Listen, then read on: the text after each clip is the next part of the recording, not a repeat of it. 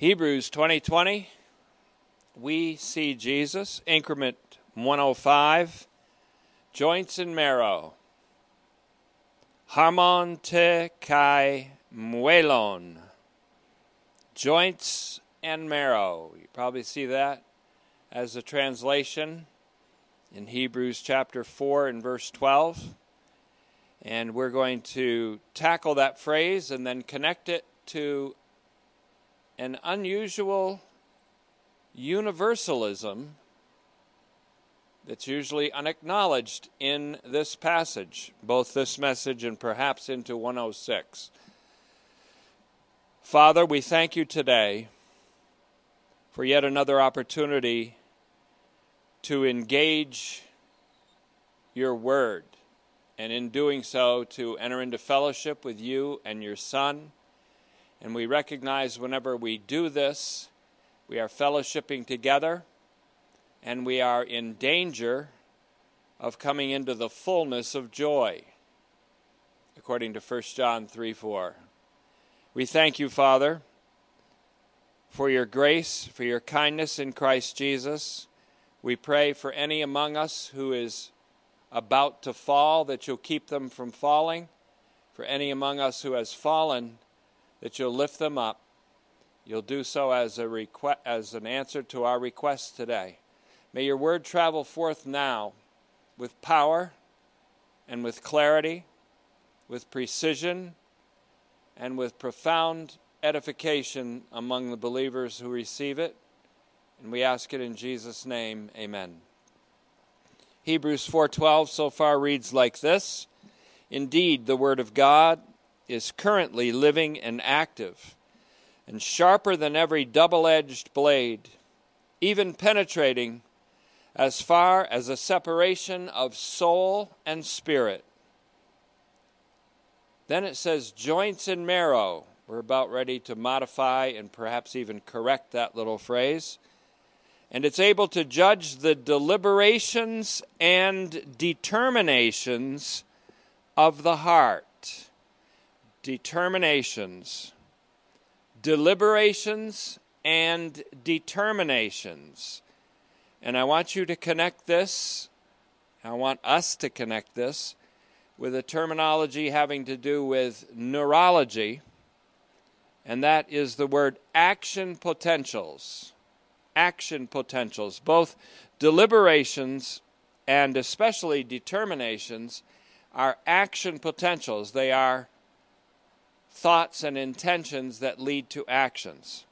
So the Word of God is able to judge or critically assess, we might say, the deliberations and determinations of the heart.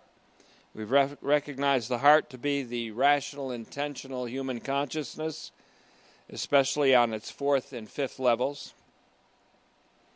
And so I would translate this not so much joints and marrow as nerve fibers and myelin. That's M-Y-E-L-I-N. The Greek word here, M-U-E-L-O-N, translated marrow, doesn't quite get it. There is a term in neurology that we're going to apply today called myelin, which does more capture the precision of what's intended here. And what is intended is a disclosure of the interconnectedness of all created reality. And that the Word of God is a critical assessor of all things. Once again then, indeed the Word of God is currently living and active, sharper than every double-edged blade, even penetrating as far as separation of soul and spirit, nerve fibers, and myelin. Now myelin, and I'm entering into an area that I do not have expertise, in which I'm not so conversant. So instead of pretending I know a lot about it, I'm just going to mention the little I know about it. Myelin here refers to the expediters of the action potentials into action in any nervous system, not just of humans, but of animal kind. And it corresponds here to the intentions of the human rational intentional consciousness. And so we're dealing a little bit here in the anthropology of the Scriptures, which is an anthropology, which is a branch of theology, which is a science. Theology is a science.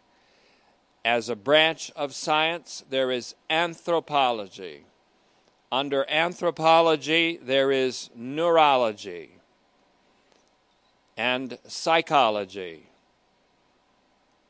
We're also going to be entering into the theology called, or the branch called cosmology, which has to do with the universal creation, part of the science called theology, of which there must be a revival in our time. Just as there remains now, as we've seen, a Sabbath observance for the people of God, even now, so even now the Word of God is living. And that means, among other things, that it is vitally relevant for our own time.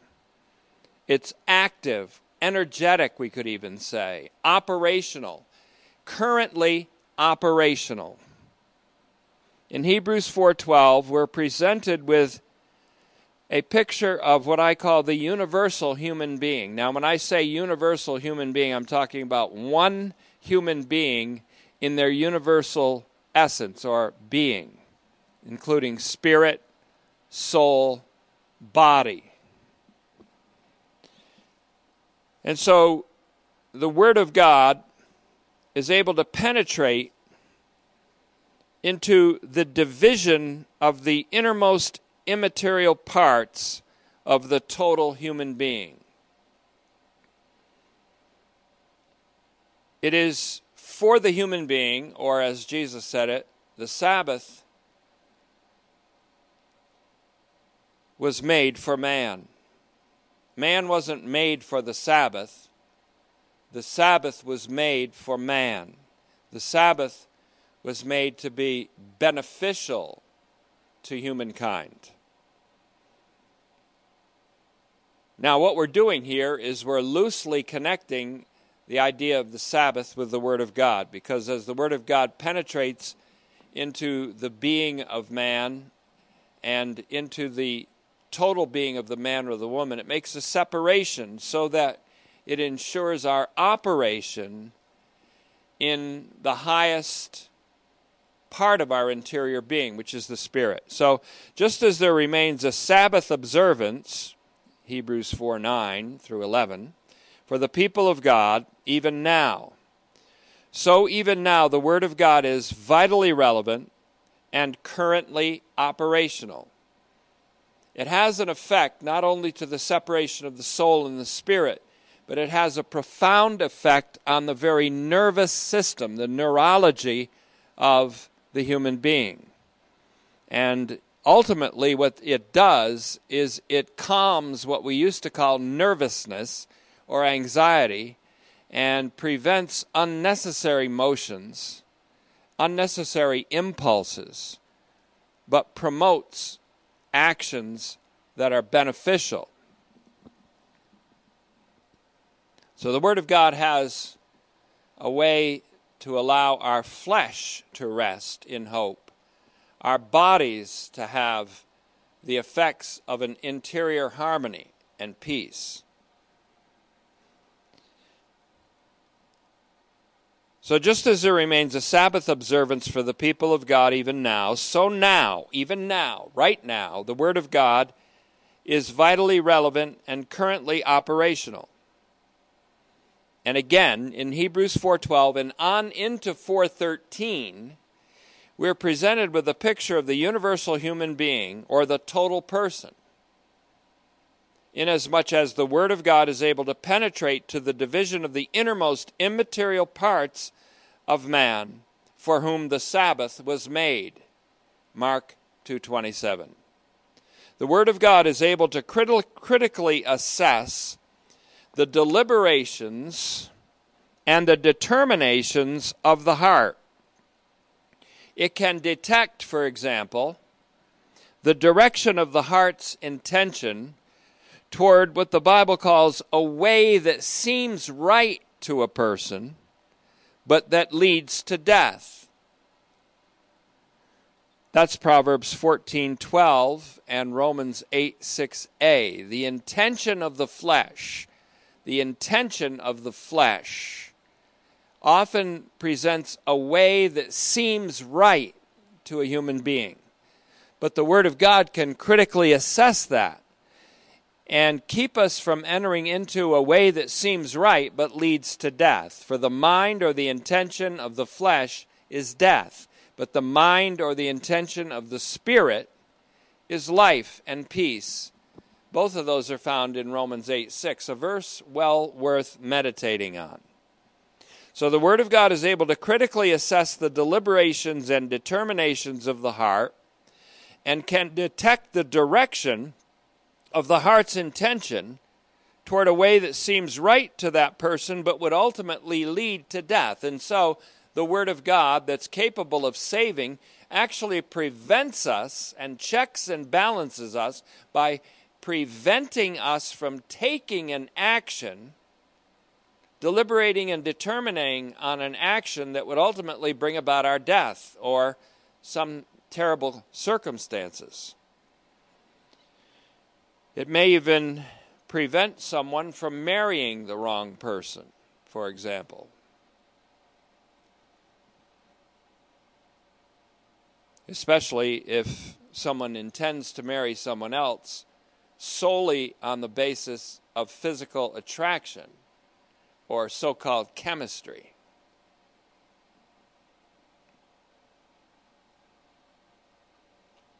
And so the Word of God is able to assess the heart's deliberations and detect if the direction of the heart is either toward a way that seems right to a person but leads to death, or if the heart is intending already to the way of truth. In 2 Peter 2:2 and 2 John 1:4, 3 John 1:4. Which, again, is the intentionality and the mindset of the Spirit, which ends up in life and peace in Romans 8:6b. Now there's a phrase, again, I want to look at this, joints and marrow. We've partly neglected it in Hebrews 4:12. And it's usually translated joints and marrow. Now I've said that there may be an oblique reference to the knife here, the blade used in animal sacrifices. I stand by that, especially after researching and looking into Exodus 29:17 to 18. I recommend you look that up, along with Leviticus 1:6, Leviticus 1:11 and 1:12. More importantly, however, the addition of this phrase to soul and spirit discloses an often unacknowledged universalism or a cosmology of universal interconnectedness or solidarity between all beings, all created beings. This universalism is demonstrated by first showing the connectedness of the interior components of the rational, intentional being called the human being, and the human being's connectedness with created beings, which includes animal beings, for example. Genesis talks about the creation of creeping things, reptiles, four-legged animals, and even insects, animals of the sea, mammals, fish, etc. And there is a connectedness. Paul even says in 1 Corinthians 15, there's many kinds of flesh, animal flesh, bird flesh, human flesh.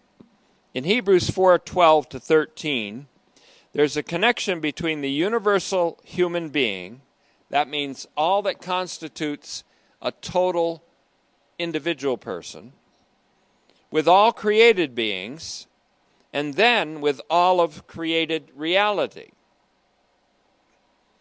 It speaks to an connectedness or even an interconnectedness of all of creation and of all creatures.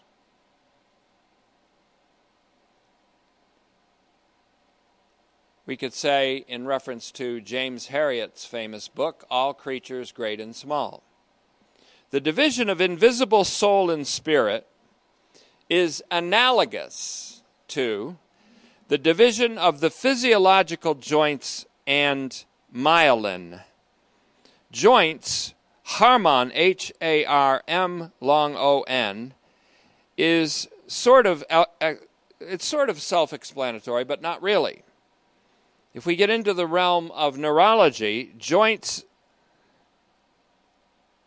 is myelin, and it's related to the English anatomical term myelin, as we've seen already, M-Y-E-L-I-N, which in modern medicine and neurology refers to the sheath that encloses nerve fibers.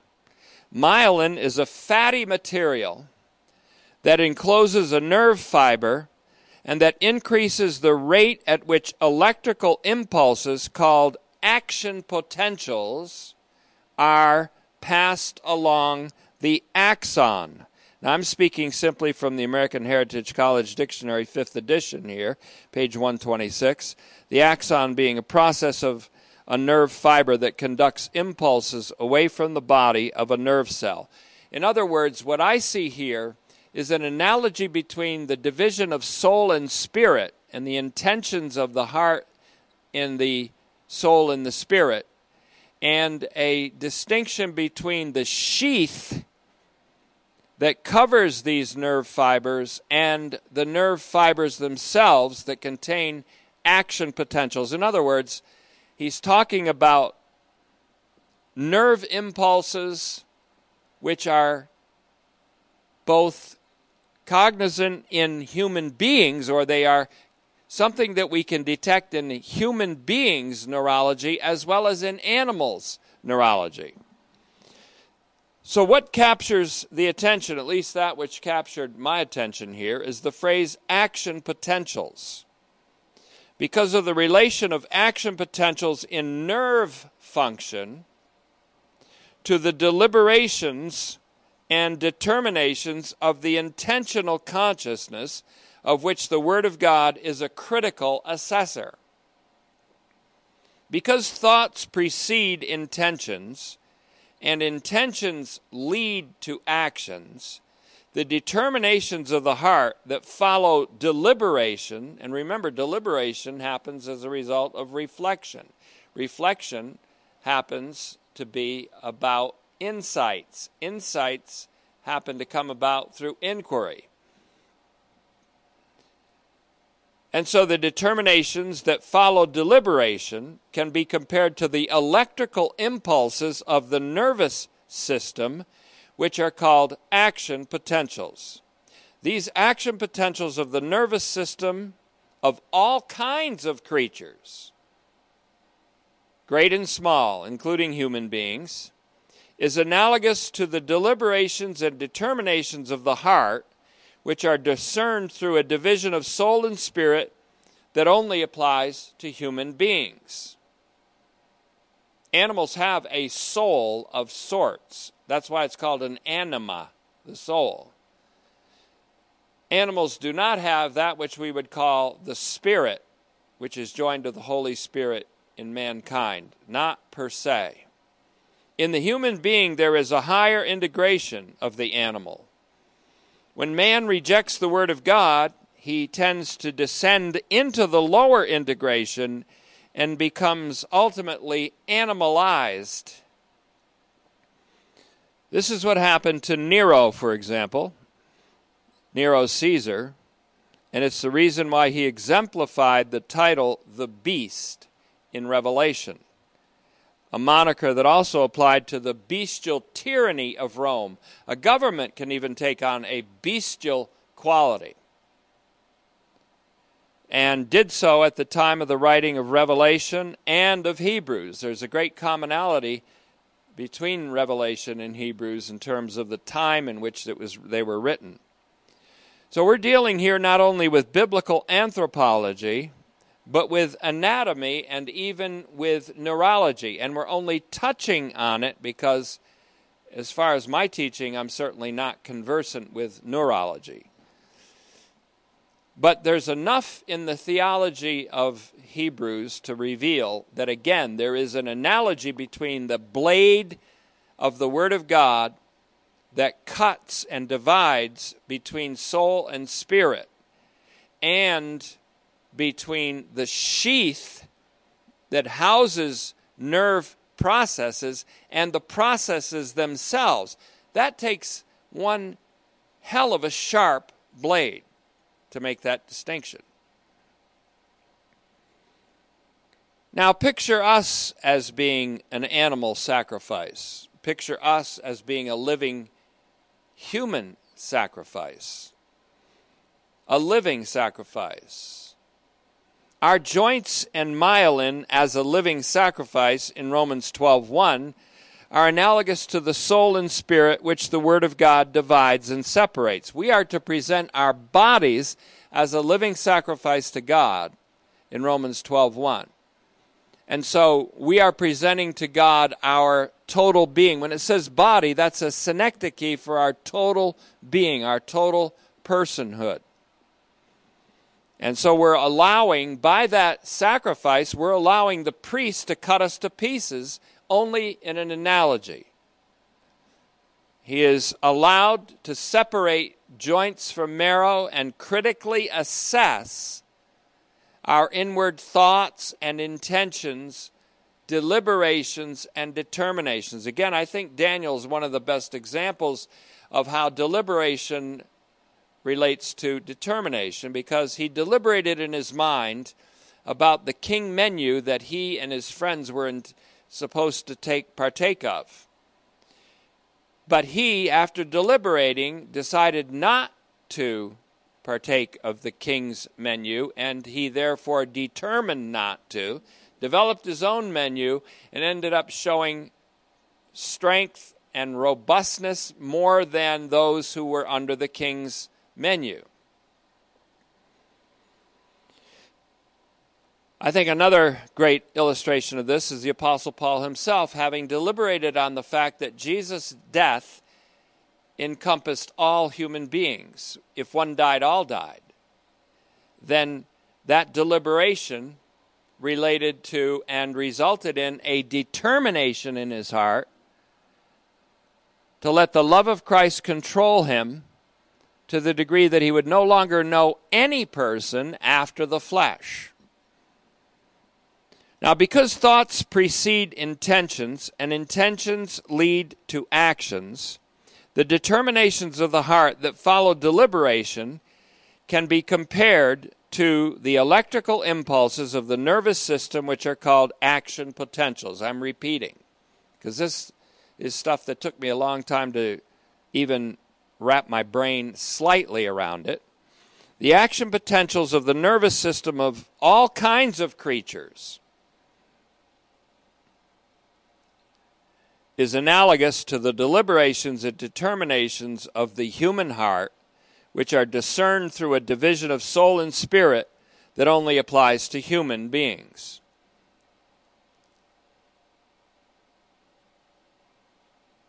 Now, though the human being does not share his rational, intentional consciousness with animals, the human being does have in common with the animal soul, or anima, and the joints and myelin of neurological function. So to sum up, armon te kai muelon, usually translated joints and marrow, in this Greek text refers to a separation that the uniquely sharp Word of God makes in the human interior that's analogous to the interior anatomical function of many other beings besides humans. The whole point of all this that I'm saying is there is an interconnectedness of all created beings. Humans, subhumans, all the way down to the quark, Q-U-A-R-K, which is theoretically the smallest component of material existence. And when you think of it this way, let me jump to the conclusion of this. If all things are to be summed up in Christ Jesus, that means all created reality and not just all of humanity. So all of creation is anticipating a liberation from what science calls entropy, which is the tendency in the universe toward death, essentially.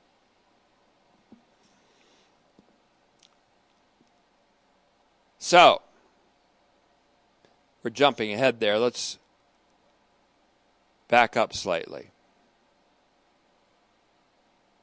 To sum up,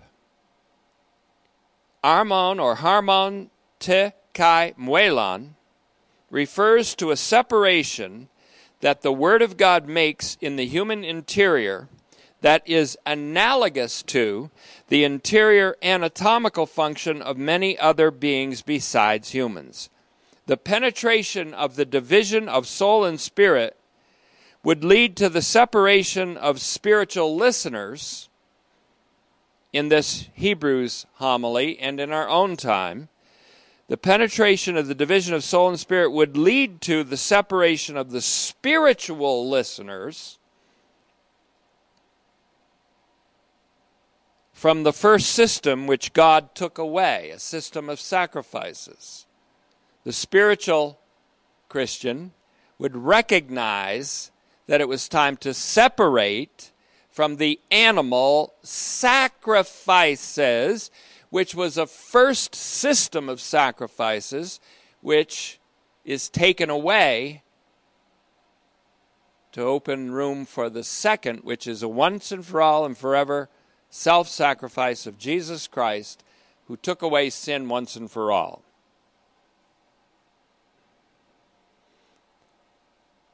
And this would lead to a new orientation to the second system, which is related to the better, the new, and the everlasting, not evanescent, covenant.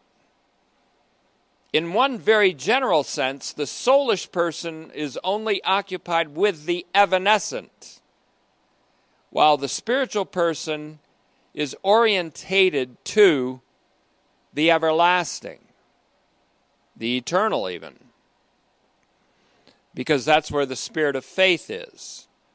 The spirit of faith looks not upon the things that are seen, but upon the things that are unseen, not upon things that are merely transient, but things that are eternal.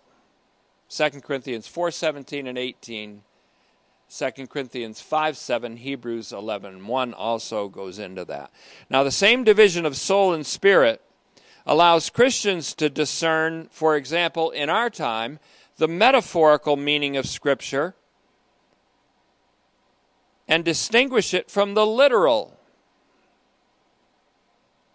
whenever it's necessary to do so. Without this differentiation, the preacher's words often become perceived as scandalous, such as Jesus' words when he said, "Unless you eat my flesh and drink my blood, you have no life in you." That was scandalous to his listeners who couldn't discern the metaphorical or figurative from the literal.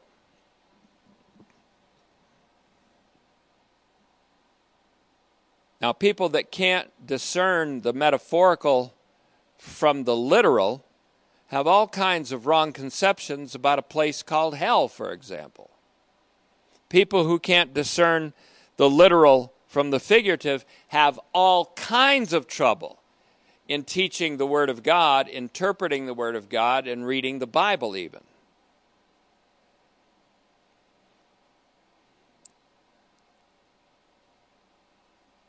So there is a scripturally documented distinction between Christians who are operative solely in the soul. They're called psychikos. In 1 Corinthians 2:14, all the way really through 3:4, where there's an additional category called sarkikos, which is a Christian under the control of the flesh, which Paul identifies as a personalized enemy. That person becomes sequacious. They become intellectually enslaved to the world system and the world view of the spirit of the age. They can't help themselves. So there's a scripturally documented distinction between Christians who are operative solely in the soul and those who are operative in the spirit. The Word of God is consequently shown to be that which penetrates and scrutinizes the entire human being, as it also sees and oversees all beings and scrutinizes the entire processes of every level of the material creation, from the vast movements of the nearly infinite reaches of the celestial heavens all the way to the intricate movements and action potentials in the nerve fibers of the human body, in the dolphin, the whale shark, or whatever other creature swallowed and then expectorated Jonah, the lion, the lamb, the dove, the locust, the reptile, down to the molecular, the atomic, the subatomic, and the quark, Q-U-A-R-K, being the hypothetical fundamental units of matter. I want to say that again because the Word of God isn't afraid of science, and it presents a rebuke to scientism.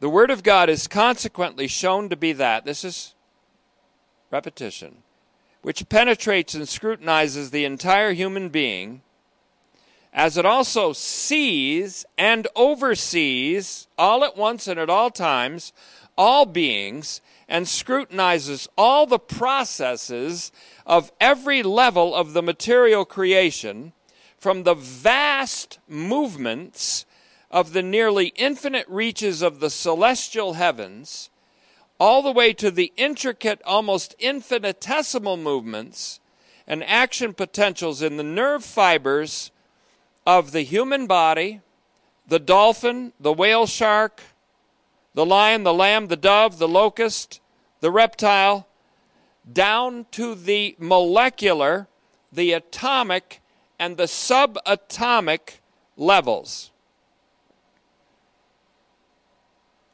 As Hebrews 1:10-12 says, if we want to recall that passage, which quotes Psalm 102:25-27, or the Septuagint of 101:26-28. In the beginning, Lord, you laid the foundation of the earth, and the heavens are the works of your hands. They will perish, but you remain. They will all wear out like a garment, and like a cloak you will roll them up. You'll change them like a garment. But you are the same, and your years will never come to an end. This is speaking of the changing of the universe when God makes it new for eternal life, and when he eternalizes the universe by having Christ comprise it all. But it also implies the change of priestly garments that goes from the priestly garment of Aaron to the priestly garment of the priest like Melchizedek, a garment which we see the Son of Man wearing, arguably, in Revelation 1:12-16. Incidentally, he has a sword proceeding from his mouth as well, Rumphia, which in that case is pretty much interchangeable with Machaira, the Word of God.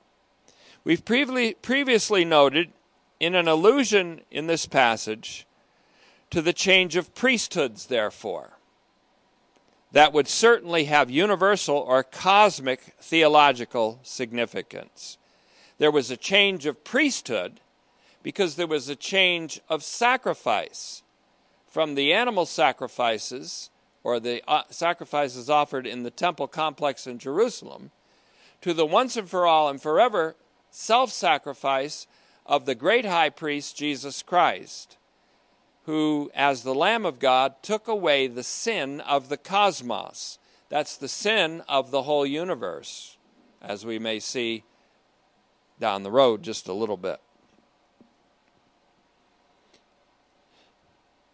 You'll change them like a garment, again, implies, or at least points to and alludes to the change of priestly garments.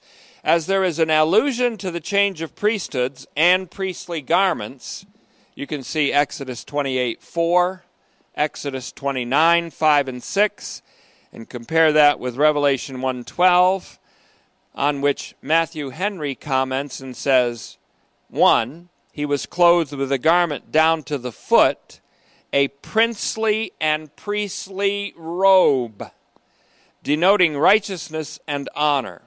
2, he was girt about with a golden girdle, the breastplate of the high priest, on which the names of his people are engraven.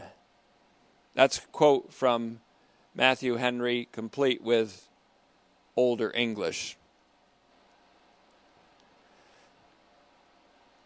So in this cosmological passage in Hebrews, we have a hint at the change of priesthoods, and we also have that same hint in Hebrews 4:12 to 13, a change which becomes far more apparent in Hebrews 4:14, where Jesus, the Son of God, is said to be a great archpriest who has passed through the heavens. He's not like the priests of the Old Testament that enters in through the outer court, into the middle court, the inner court, and then into the court of innermost holiness or utmost holiness, an earthly tabernacle. No, this, our great high priest, has passed through the heavens into the Holy of Holies, or the place of utmost holiness above the heavens, called heavenlies, the heavenly Holy of Holies. And this explains again why there is no non sequitur. There isn't a break really between the Word of God in 4:12, every creature in 4:13, and the great high priest, our Lord Jesus, the Son of God, in 4:14, and on and on. Let's consider it this way. The Word of God passes through to a division of soul and spirit.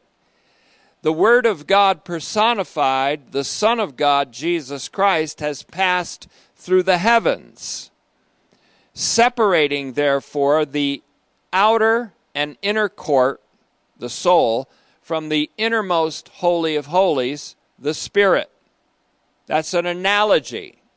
It was just created right now. So it's an analogy.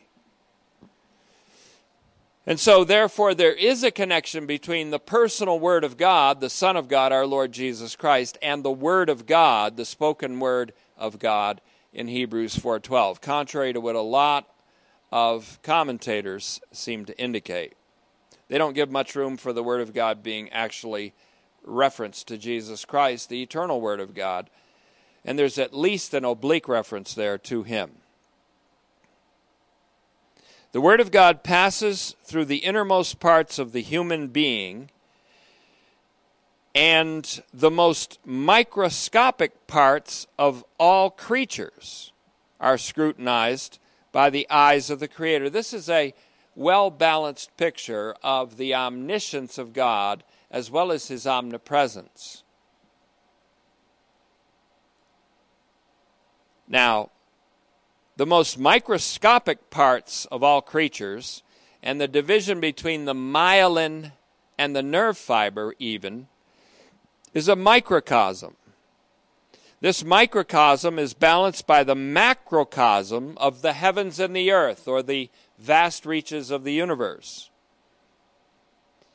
And so we're looking at all celestial and terrestrial reality which is under the jurisdiction of God and His Word. As all of celestial and terrestrial reality has been brought into being by God in His Son and by His Spirit, and is totally under His control and subject to His transformative and transfigurative power. So in the telos, T-E-L-O-S, that's found in 1 Corinthians 15:24, in the end, in the consummation of all things, in the end, in the moment of miraculous universal consummation, Jesus will comprise not only all of human reality, but all of created reality. And because God dwells in His Son and is pleased to do so, God will dwell in all of the reality that Jesus Christ comprises. And therefore, God will be all in all. In 1 Corinthians 15:28, in that moment, listen to this sublime phrase under a quotation of Jürgen Moltmann in The Coming of God once again. In that moment, quote, the consummation brings back everything that had ever been before. Brings back everything that had ever been before. Only, of course, without the sinfulness, without the corruptibility, without the mortality.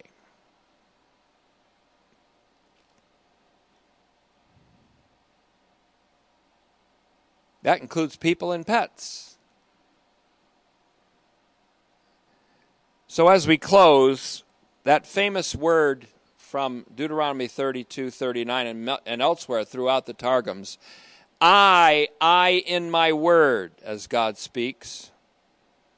And that refers us back to doing and living theology, where we considered the word, capital W-O-R-D, the Logos, in the psychological analogy. The word spoken by God remains in God. The eternal word is God, inextricably linked with God. Because His word is God. God is, as to His being and essence, the Word, while at the same time the Word, who is God and is of the same being and essence with the Father, is also distinct from the Father as to person.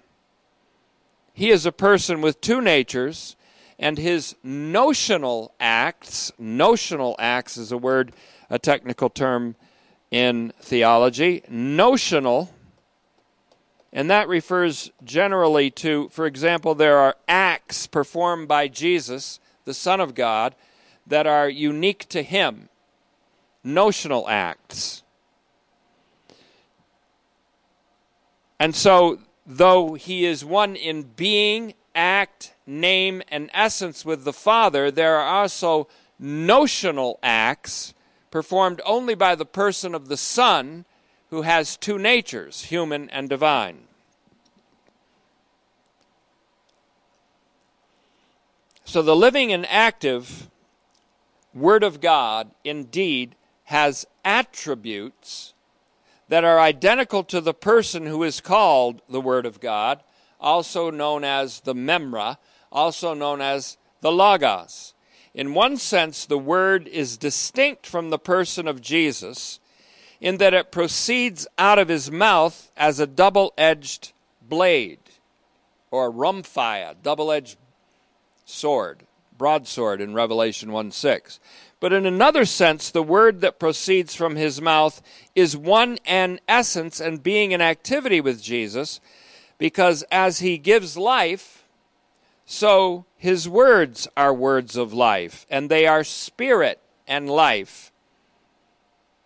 As God is a spirit, and as He is the living God, the Word of God is as vitally relevant today and as energetic and operational today, and is speaking as emphatically and clearly now as he did when he spoke to the churches in Western Turkey during the impending crisis of AD 70, and as he spoke through David in Psalm 94 in the Septuagint, and as he spoke in Hebrews into a critical time, and as he is speaking even now, right now, into a critical turning point of history in our nation and in our world,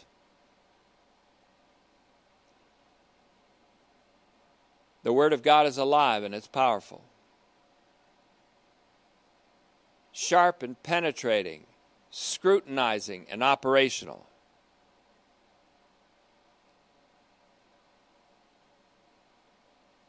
And the Holy Spirit, whose voice we hear in the Word, is the age-abiding Spirit in Hebrews 9:14, as Jesus is the age-abiding great high priest and the eternal Word of God made flesh. Now, I've said many things today, and they may seem to be scattered. We've talked about things that have touched on anatomy, neurology. We've touched on biblical anthropology.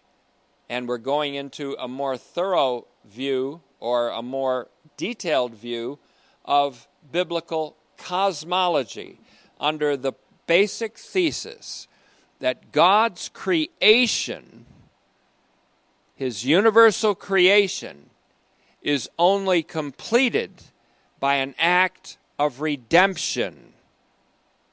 That's coming up. So, Father, we thank you for this challenge in which we've entered into new territory today, in which the machete of the Word has cut new paths through the woods, as it were.